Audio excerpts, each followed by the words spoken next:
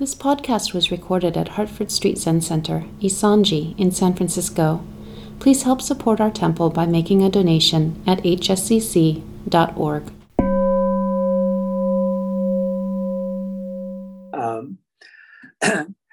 To be completely transparent, just as we were taking our short break, I made a nice hot cup of tea and promptly dumped it right and straight into the top of my computer. So I'm speaking to you now from my iPad because my computer is making a very sad, whiny kind of noise that I suspect means my several months' desire to get a new one won't be taking place sometime soon. But there we are. But what I wanted to talk about today was suffering, as my computer is now suffering and my nerves are suffering because of that little human thing that happened. So I think in my experience of Buddhist practice, we talk a lot about suffering, physical pain, emotional pain, what I refer to as psychospiritual pain. And I think that, for myself and for us as humans, we require connections, love, intimacy, some sense of safety, and importantly, some sense of purpose. In his book, Instructions to the Cook, Bernie Glassman, reflecting on Dogen's fascicle, says that he refers to this as having a life that matters. And so Bernie, of course, instructs us to create one. If we don't have a life that matters, it's really simple, Bernie says, do something about it. And so I've been thinking about that in terms of what causes suffering for us generally, and what causes suffering for me and other people that I know is really sort of boils down to that. Do we have that sense of safety, a sense of intimacy and love, sense of connection, and a sense of safety? And so, of course, in the best of times, those are challenges on a day-to-day basis for any of us that encounters other human beings as we go through our day. But as we've been living in quarantine, I think many of us have had certain really new levels of dis-ease, uncomfortableness, that steady uncomfortableness, and that I think we've just had to find new ways to work with that. And I think the lack of having that sense of ease and safety and comfort is originally what brought many of us to the door of a Zen center, and what keeps some of us here on a day-to-day or as needed basis. The things that are happening in our lives generally, and of course right now. So I'm moved to remember the teaching of the Buddha that says, I teach one thing and one thing only, suffering and the cessation of suffering. And so, of course, as those wiser than me know, that there's some great debate about whether the Buddha actually ever said that.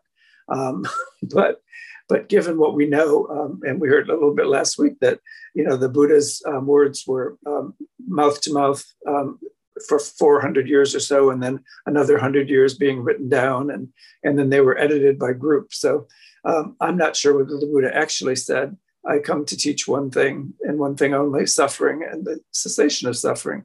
But because we don't have any proof that he didn't say it, I'm going to go today with that he did. So, during these last 15 months of mandated isolation and solitude, most of us have spent plenty of time thinking about exactly how we lived our lives, our relational lives, before March of 2020. Some of us have spent some time thinking about what was happening to our lives, especially our relational lives, during this quarantine.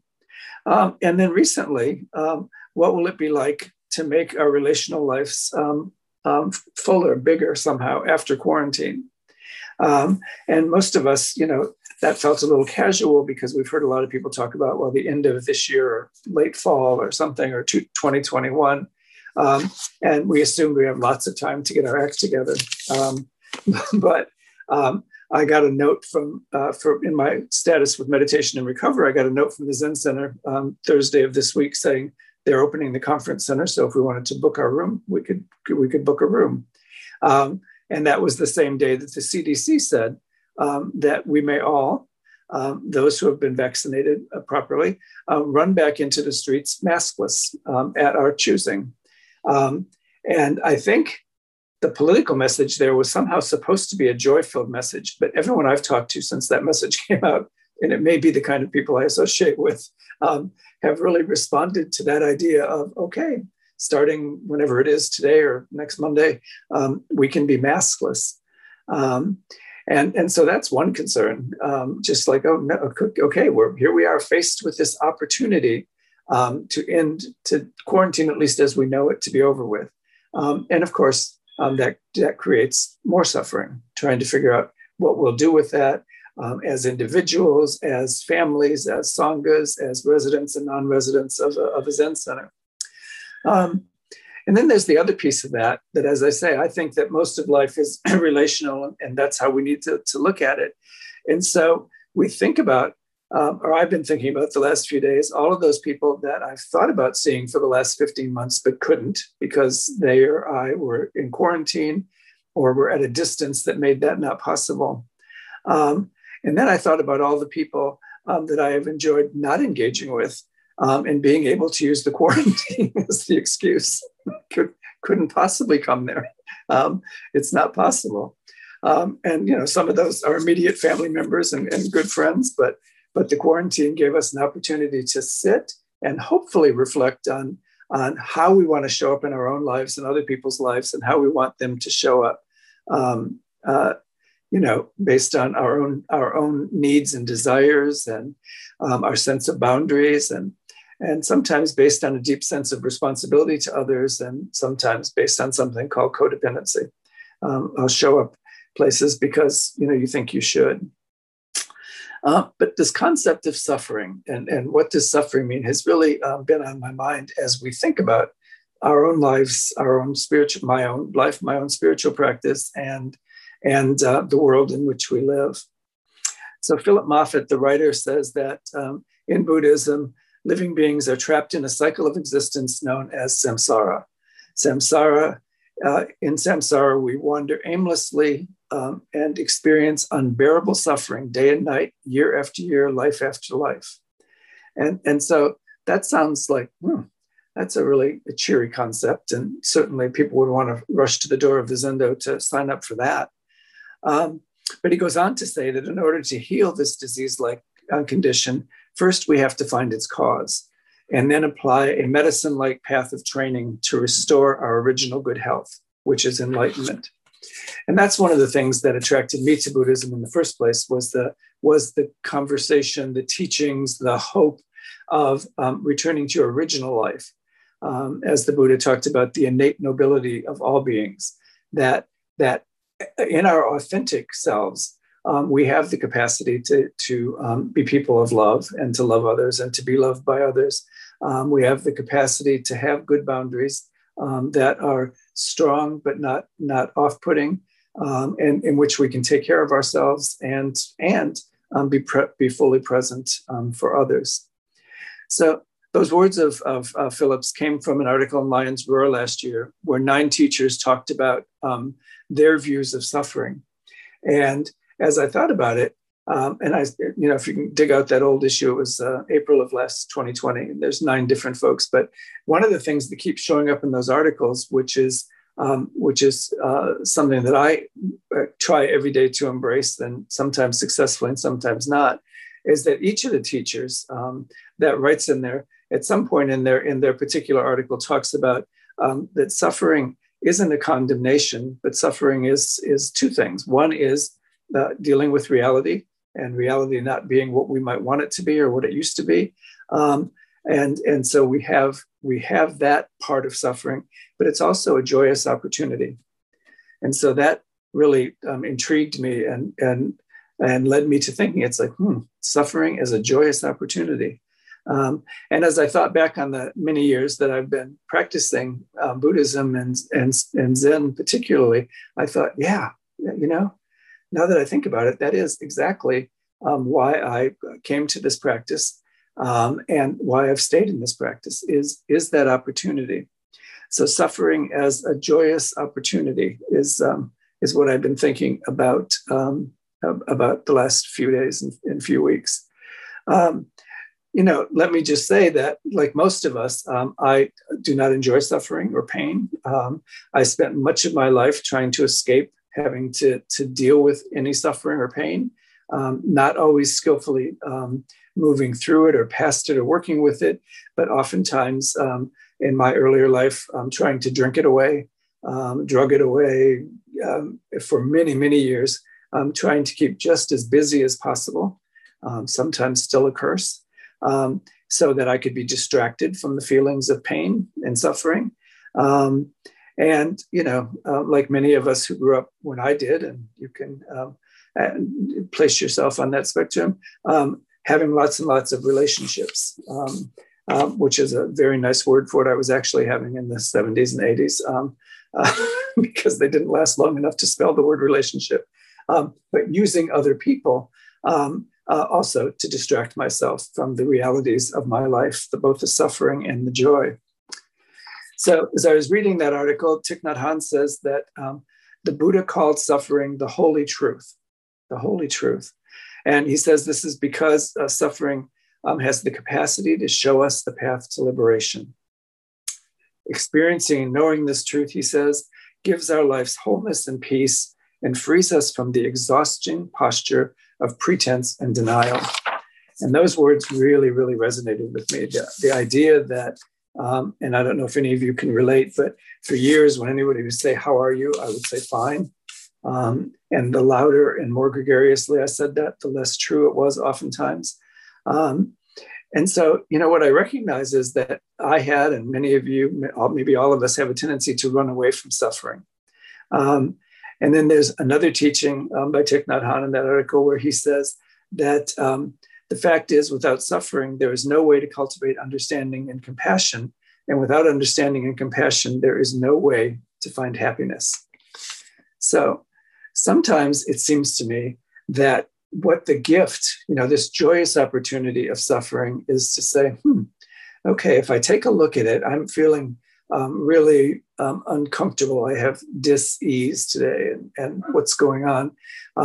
I know I'm suffering. I know I'm feeling grief, or I'm feeling sorrow, or I'm feeling anger or frustration. And so, okay, I could medicate that, or get busy and not notice it, or do any of the other number of things that I mentioned. Or I could sit in practice and say, let me think about what is causing that. What is causing that might be something that I generated. It might be the conditions of the world, or my apartment currently covered in ginger tea. Could be any number of things. And it could be my response to those. And so what we get to do, the opportunity with suffering, is to really sort of take a backward step and say, okay, what is it that I'm really upset about? What I'm upset about often for me, and I don't know about for you, is that I have some notion that I have some control over my life and how it's unfolding and how it will unfold. And the fact is, I don't generally have control over things. I can try to do the next right thing. I can try to be thoughtful. I can certainly try to slow down a lot and get a better look at what I'm doing and why I'm doing it. But the fact of the matter is that, sometimes the cup of tea just tips over. Sometimes the quarantine rules just get suspended and everybody's free to do what they please. And I know that's not entirely true, but it's the way some people have been hearing it. But, this suffering, the word in Pali is dukkha. And we think of it as suffering. But the more I was reading about it in the last few weeks, the more I find that it's a range of experiences from happiness to despair. And so for me, that was sort of interesting that happiness gets included in dukkha. And then I thought about the times in my life when I've been most happy, being with a close friend, maybe being in Paris or in Galway, the times when I've been really happy. And I think back on those times and think, I did spend some of that time. And I don't know if any of you experienced this, when you go on a nice vacation trip and you've been there for 2 days out of the 10 that you're going to be there, and you start thinking about having to go home. the vacation will end, and I must repack that suitcase somehow. And and just those little ways that my mind can begin to spin and say, even though I'm walking on Galway Bay, I'm already thinking about some stack of papers that I have to grade when I get back to my desk at home. So I think that there's this opportunity to take a look at that and say, okay, so how can we use practice to pause, to bring some spaciousness to the way my mind works, to the way our minds work. And so I remember back to when I first found my way to Buddhism, ill-advisedly going on a 4-day silent retreat in a monastery as my first experience. And I was able to, during the course of those 4 days, arouse a couple of moments of what I now know to be authentic self. I had a tiny sense of the kind of person that I could be, the kind of person that I wanted to be. And then a couple of seconds of realizing that when I wasn't busy at that time dealing with active alcoholism and addiction and active suffering based on a career that I wasn't quite sure about and a relationship that had just ended, that before I got tangled up in all that reality stuff, the kind of person I wanted to be actually was the kind of person that I had been at some other points in my life. And so in those moments, it was like, okay, so here's this idea of suffering and the idea of the cessation of suffering. And so it was everything I needed. And of course, we hear it in teachings, I had right inside of me. In that article I was telling you about, Sharon Salzberg is one of the writers, and she tells a wonderful story about a mom who was talking to her 4-year-old child. And she's telling the 4-year-old child that your nanny, the person that's cared for you for the last several years, is having to move away. She has a sick person in her family, and she has to go back to where she came from. Doesn't mean she doesn't love you. She's not abandoning you, but she will be gone starting tomorrow.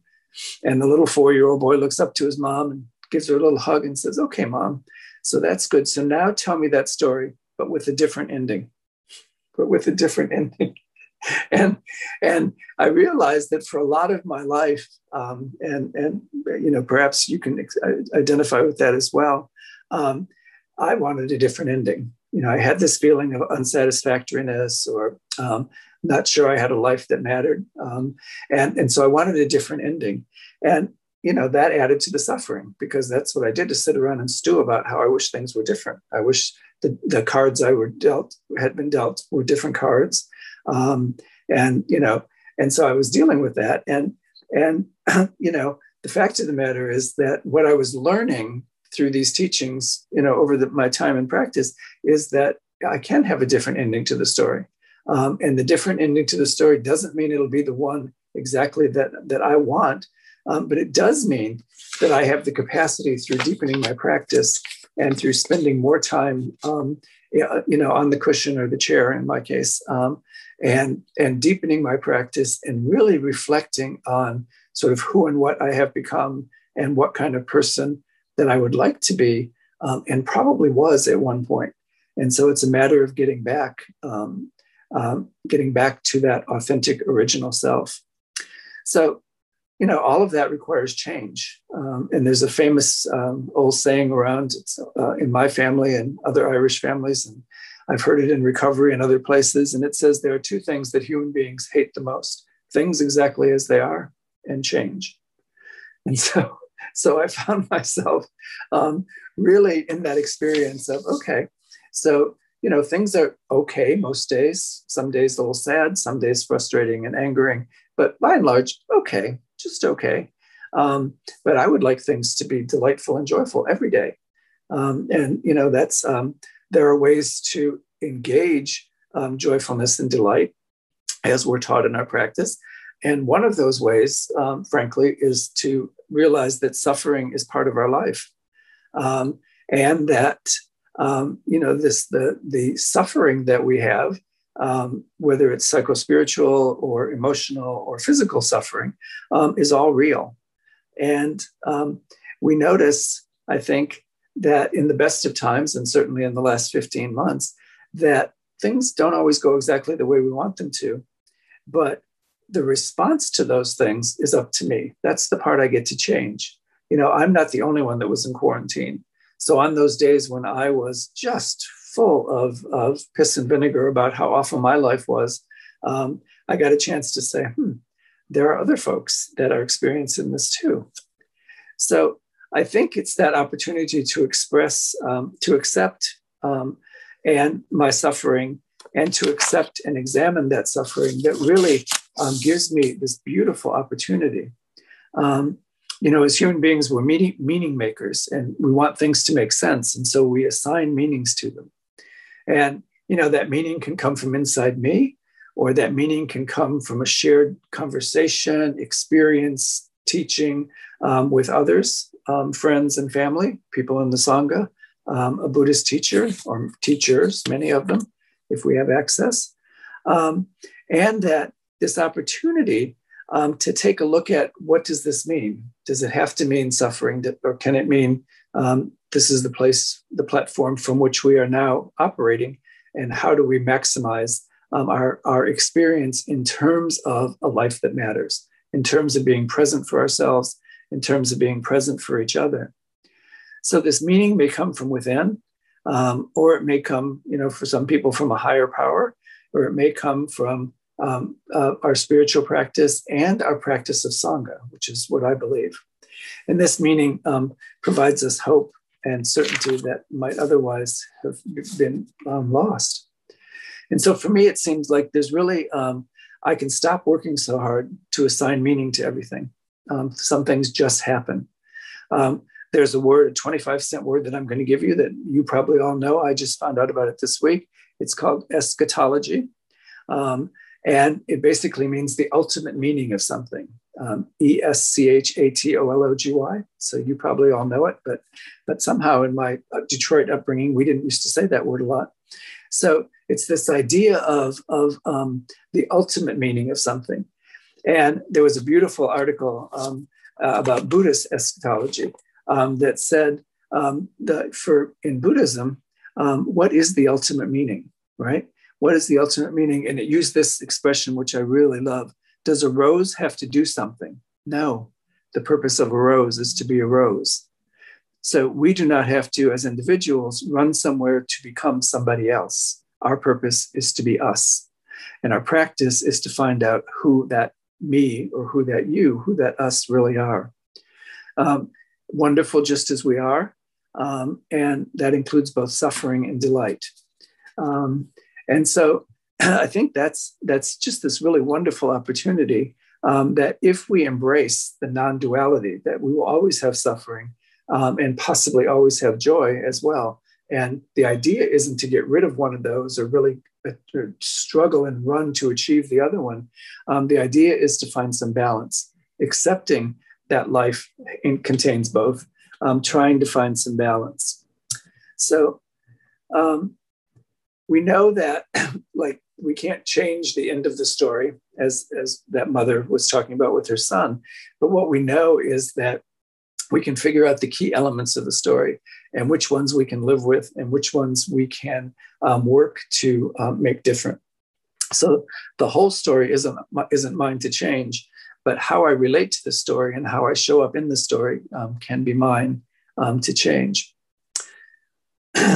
Last night, I heard a wonderful share from somebody talking about referencing Charlotte Joko Beck's book, Everyday Zen, and her teaching in that book that one of the things that we should be doing as part of our practice is looking for a bigger container.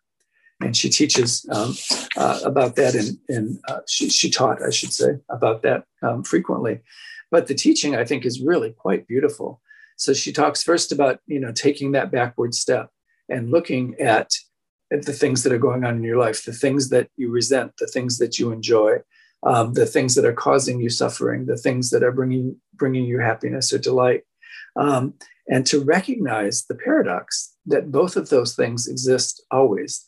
And as the Buddha taught, we wouldn't have the capacity for delight and joy if we didn't have the reality of suffering, because it's through the one that we see the other and through the other that we see the first.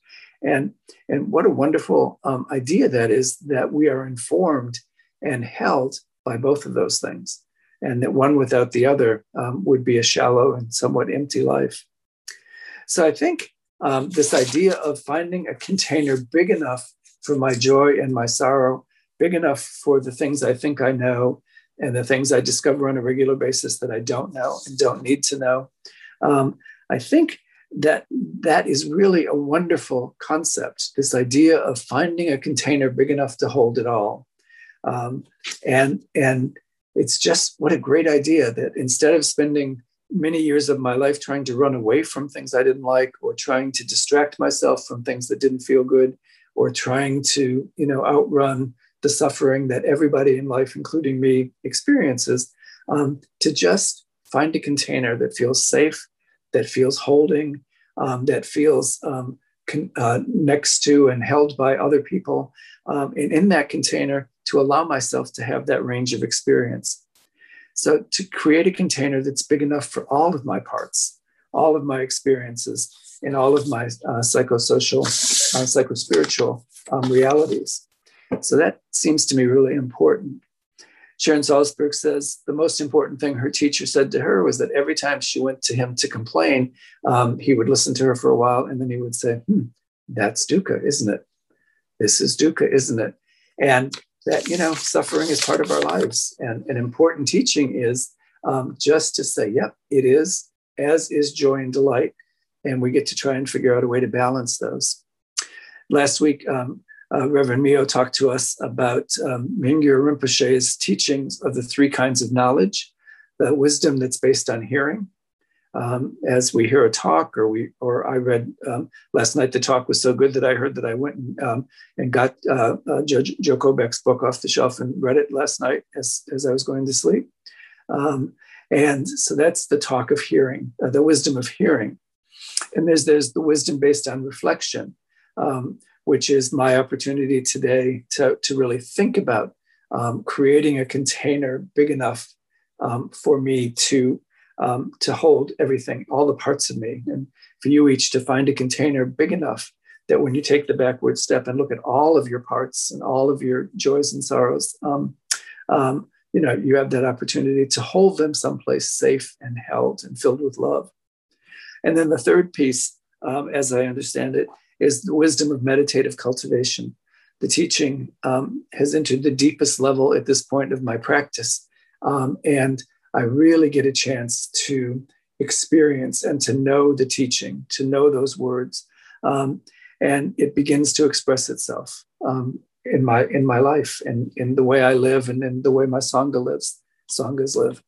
And then to remember, as the Buddha teaches, that the teaching is into the deepest level of my practice, and that all of my life is my practice, not just the very important half hour I spend on the cushion every day, or in the chair, because I'm too old for a cushion, but not that half hour, but all of it on the chair, in meditation, and in the rest of life.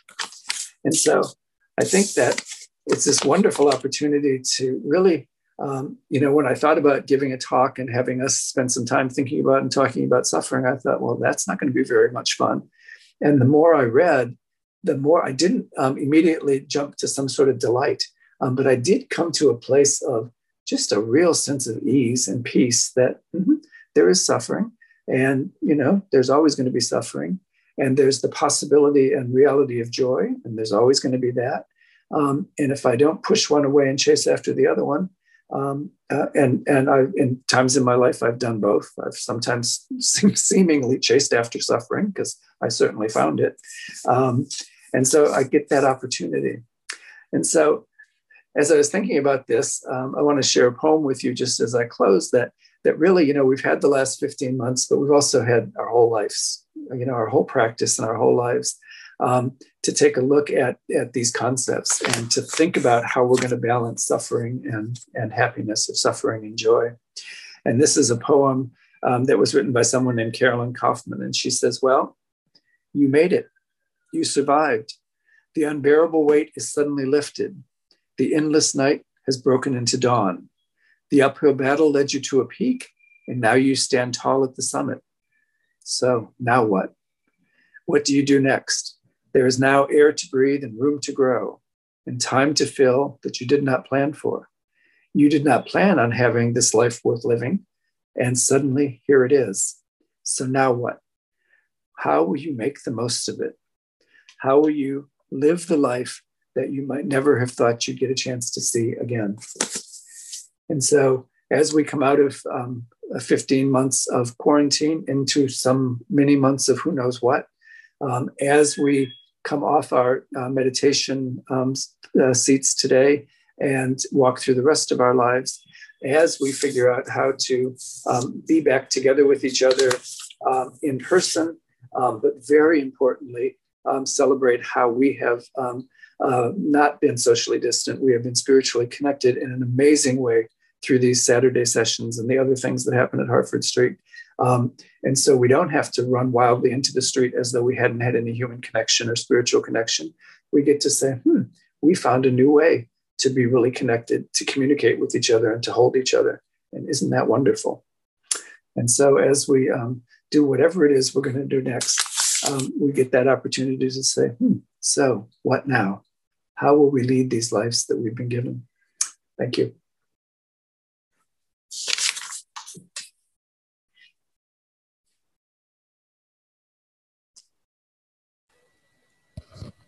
Thank you, Koshin-san. Do we have time for questions, maybe? Questions and comments, please just unmute yourself.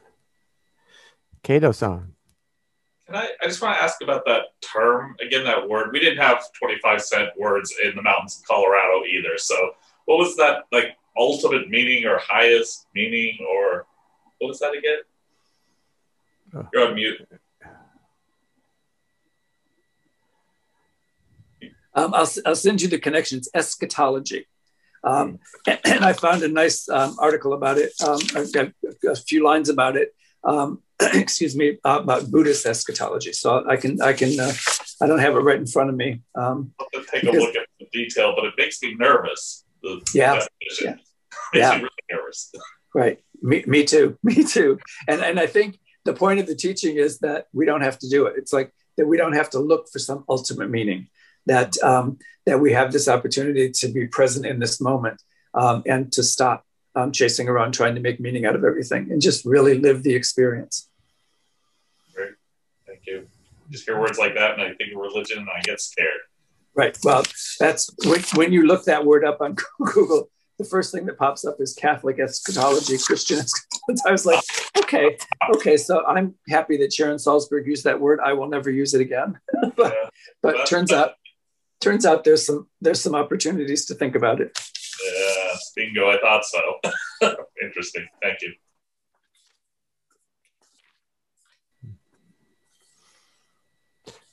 Hokai-san.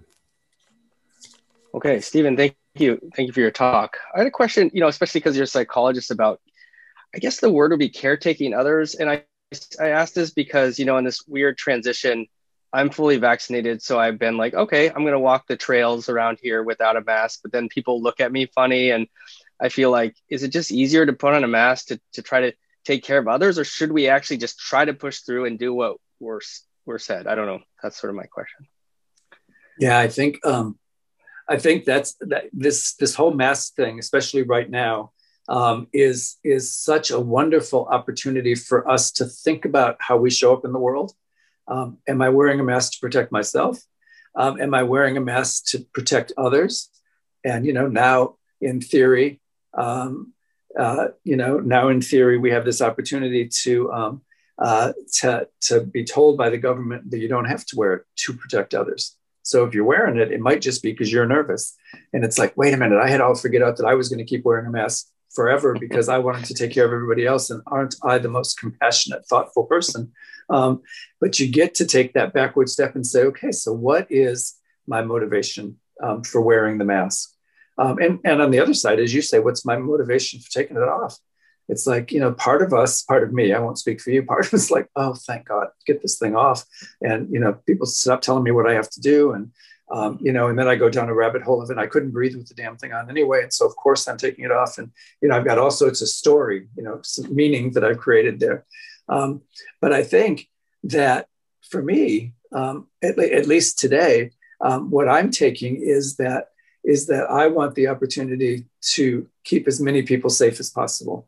And even at an ideal situation where we get the 80 or 90% of the folks vaccinated, the vaccine's good for 95%. And so there's still, some, and I've stopped studying epidemiology because A, I didn't know what I was talking about, and B, it just makes me nervous. And so it's like, I'm not sure that my wearing a mask in the circles that I travel in really has much benefit. But where I've settled is exactly what you said, Hoda, is that, when people look at me funny, are they wondering if I'm a Trumper or if I'm an anti-vaxxer, an anti-masker, or are they genuinely worried about their health? And so for as long as people are looking at me funny, I don't want to make anybody uncomfortable. So it's easy enough for me to wear the mask. So for right now, I'm doing that. But as you know, as others know, I walk on the beach a lot, and I will confess that when I'm on the beach with my shoes off, walking out, 20 feet out into the water, I don't wear a mask out there. So there are times, but I think it's that wonderful thing of trying to figure out why are we doing it? What's the real motivation for that? And it's just a metaphor for so many other things in our lives. What am I really doing?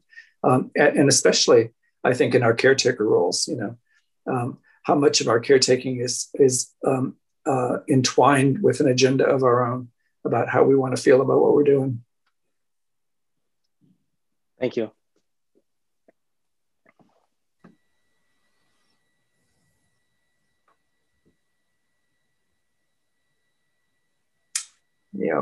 Reverend Leo.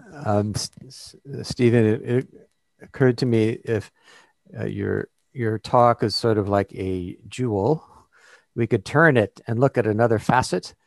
And I was wondering about the point of view of that Buddha made a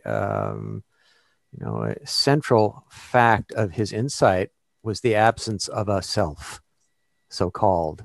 Mm-hmm. So from that point of view, how do we look at your approach to suffering and joy and so forth? Yeah, thank you. And I don't know how we all do, but I know for me, when I hear that no self, the way I'm able to work with that, resonate with that, understand it, is no separate self. And so Thich Nhat Hanh and other people who use the expression interconnectedness of all beings. And so I like with the question that Max and I were just talking about, it's the mask wearing or not is not just my personal decision. It's the connection between all of us. And so for me personally, I would take the mask off right now and never wear it again because my ears hurt and I can't breathe. That's the story I have. Neither of those is actually true, but that's the story I have. But when it comes to thinking about how I want to be in the world, I want to be part of a sangha, a community, a globe that cares for each other. And so if my wearing a mask will make other people more comfortable, I'm willing to do that for a while. And so I think that's the bigger principle as well, is that try to spend less time thinking about me and what makes me safe, me comfortable, and more about the relational pieces of my life and my spiritual practice, which is how do we, as bodhisattvas, how do we all get towards enlightenment and liberation together and not one at a time, racing to the finish line to jump over.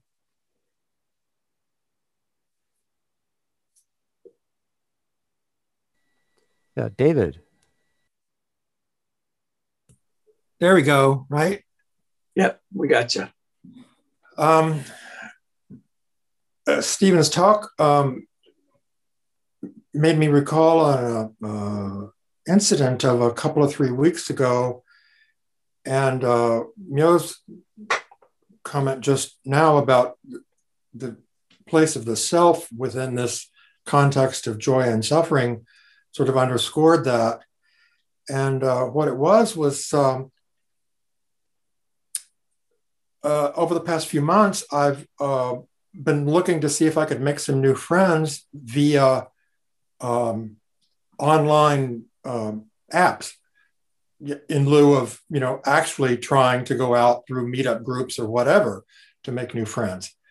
And I had a brief text conversation with a person who we shared several interests. And I felt it was a very lively and entertaining, informative, and so on. And so it came to an end. The person sort of signed off. And I had this experience of, oh, well, that was really nice. I didn't know what it was developing into, if anything, but whatever it was, I wanted more. Oh, we lost, David, we lost some of that. I don't know what happened to the connection. Right as it was turning into something. That joy, that no, if it was going to develop into a friendship or what, right? I'm just enjoying. No, we can't hear it, David. I'm sorry. I don't know what stopped. I don't know what's going on, but we missed a lot of that. Mind. Is this any better? That's better. Can you hear me now? Yeah. Okay. Well, anyways, maybe I've got a bad connection up here in my room. This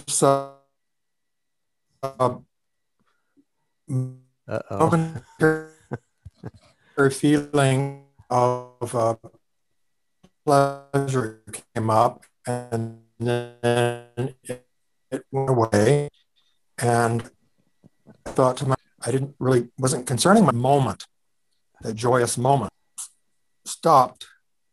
And at that moment, I could feel within my body, mind, this, the feeling of suffering. It's like I had something that was good. Now it's gone. And the most interesting thing about the whole experience was, in realizing that, I was able to go, okay, it's all good. It was there. Now it's gone. Mm-hmm. And I think we go through that experience all the time. Phenomena arises, and maybe it's a feeling of joy. Maybe it's a feeling of pain. Maybe it's whatever. It's a moment that arises and a moment that passes away. So to me, that was a very concrete experience of the lack of an abiding self. It was a momentary instance that came up and then went away. Mm-hmm. So that, to me, is that interface, as it were, between this so-called self and phenomena. Mm-hmm. I was very happy to have that experience. Well, we missed, because of the Zoom breaking up, how that experience ended. So we've all made up our own versions of how that ended for you. Well, it ended was the person signed off with the text, and I didn't know if we would reconnect. You know, apparently there's a certain etiquette when texting with unknown people, that you don't want to be clamoring after them when there's sort of messages there like, okay, this is over and done with. Mm-hmm. Right? So I knew it was over. I was able to read between the lines enough to know that experience of a couple of long text sessions was over and may or may not come again. I couldn't concern myself with whether it would come again or not. Yeah. Well, I think there's the opportunity, right? It's like you get to say, well, I had some sort of even unspoken expectation about how this would go. And if it went that way, what kind of joy that would create for me. And the fact is, it went some other way. And, you're able to say, I'm glad I had that experience because I learned some things and, had a couple of nice conversations. And And now I'm willing, because it was a basic positive experience, even though it didn't end the way I wanted it to. I may try it again. And so, we have that opportunity, as you say. It's like, okay, so it didn't go. I didn't get to write the story, but I do get to step back and say, you know what, the story didn't end the way I wanted it to, but the story was okay.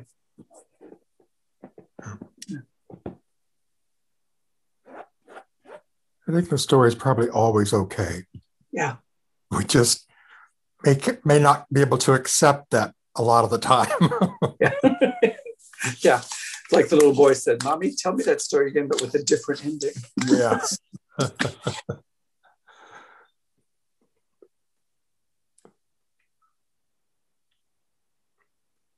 It may be time for tea and cookies. Well, how about Ransan? One final question there. Sure. Yes, thank you.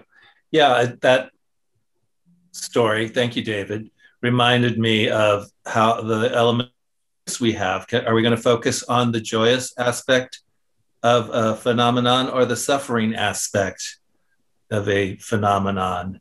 And I think I have a tendency to look for the suffering aspect sometimes of a phenomenon that didn't go as I had written it in my head.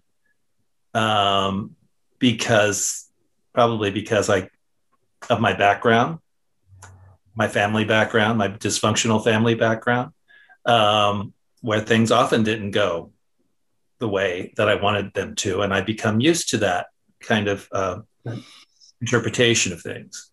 So I guess, thank you for reminding me, we have a choice oftentimes, in all situations. There's some real suffering that's to be had out there. Ambiguous situations like that, you have some choice, get positive energy, maybe standalone energy or a standalone situation. Maybe it's not, but stay open to whatever it is to become. And I think it's ambiguity that sometimes is hard to accept. Yeah. Thank you for sharing that. Thank you. I think it's really important when we think about this idea of living with suffering and joy as a balance, that we not take it as one more opportunity to beat ourselves up. I was reading about Steve Stuckey, who was the abbot at Zen Center in the course of the last couple of weeks, thinking about this topic. And, by all accounts, when he got sick, he decided to soldier on in a beautiful, wonderful way. But that he wasn't going to let suffering take away from his joy in teaching and being with other people.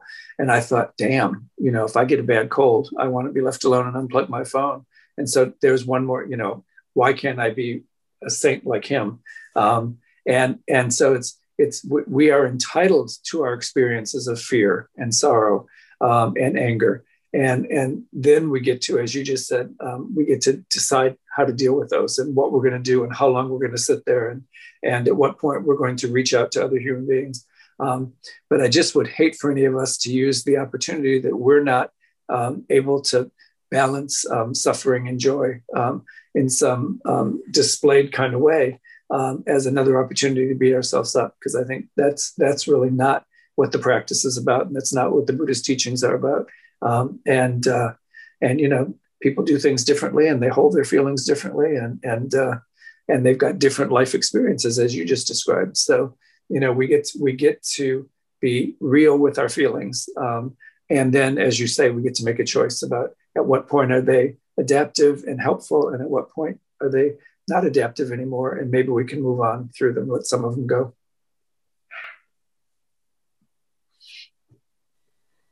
Thank you. I just wanted to add, just to turn the gem once more. And as I see it, this issue of, self, no self, as I understand Buddha's teaching, what he was saying or is saying is, people say there are the phenomena of our lives, there are experiences, and then the assumption is there's a self. And Buddha's teaching is, no, the only self there is the phenomena of your life. Mhm. There isn't some self in addition to that. And that to me is a pretty potent meditation. Yeah. Thank you. Okay, well, Stephen Koshinsan, thank you so much for an edifying talk.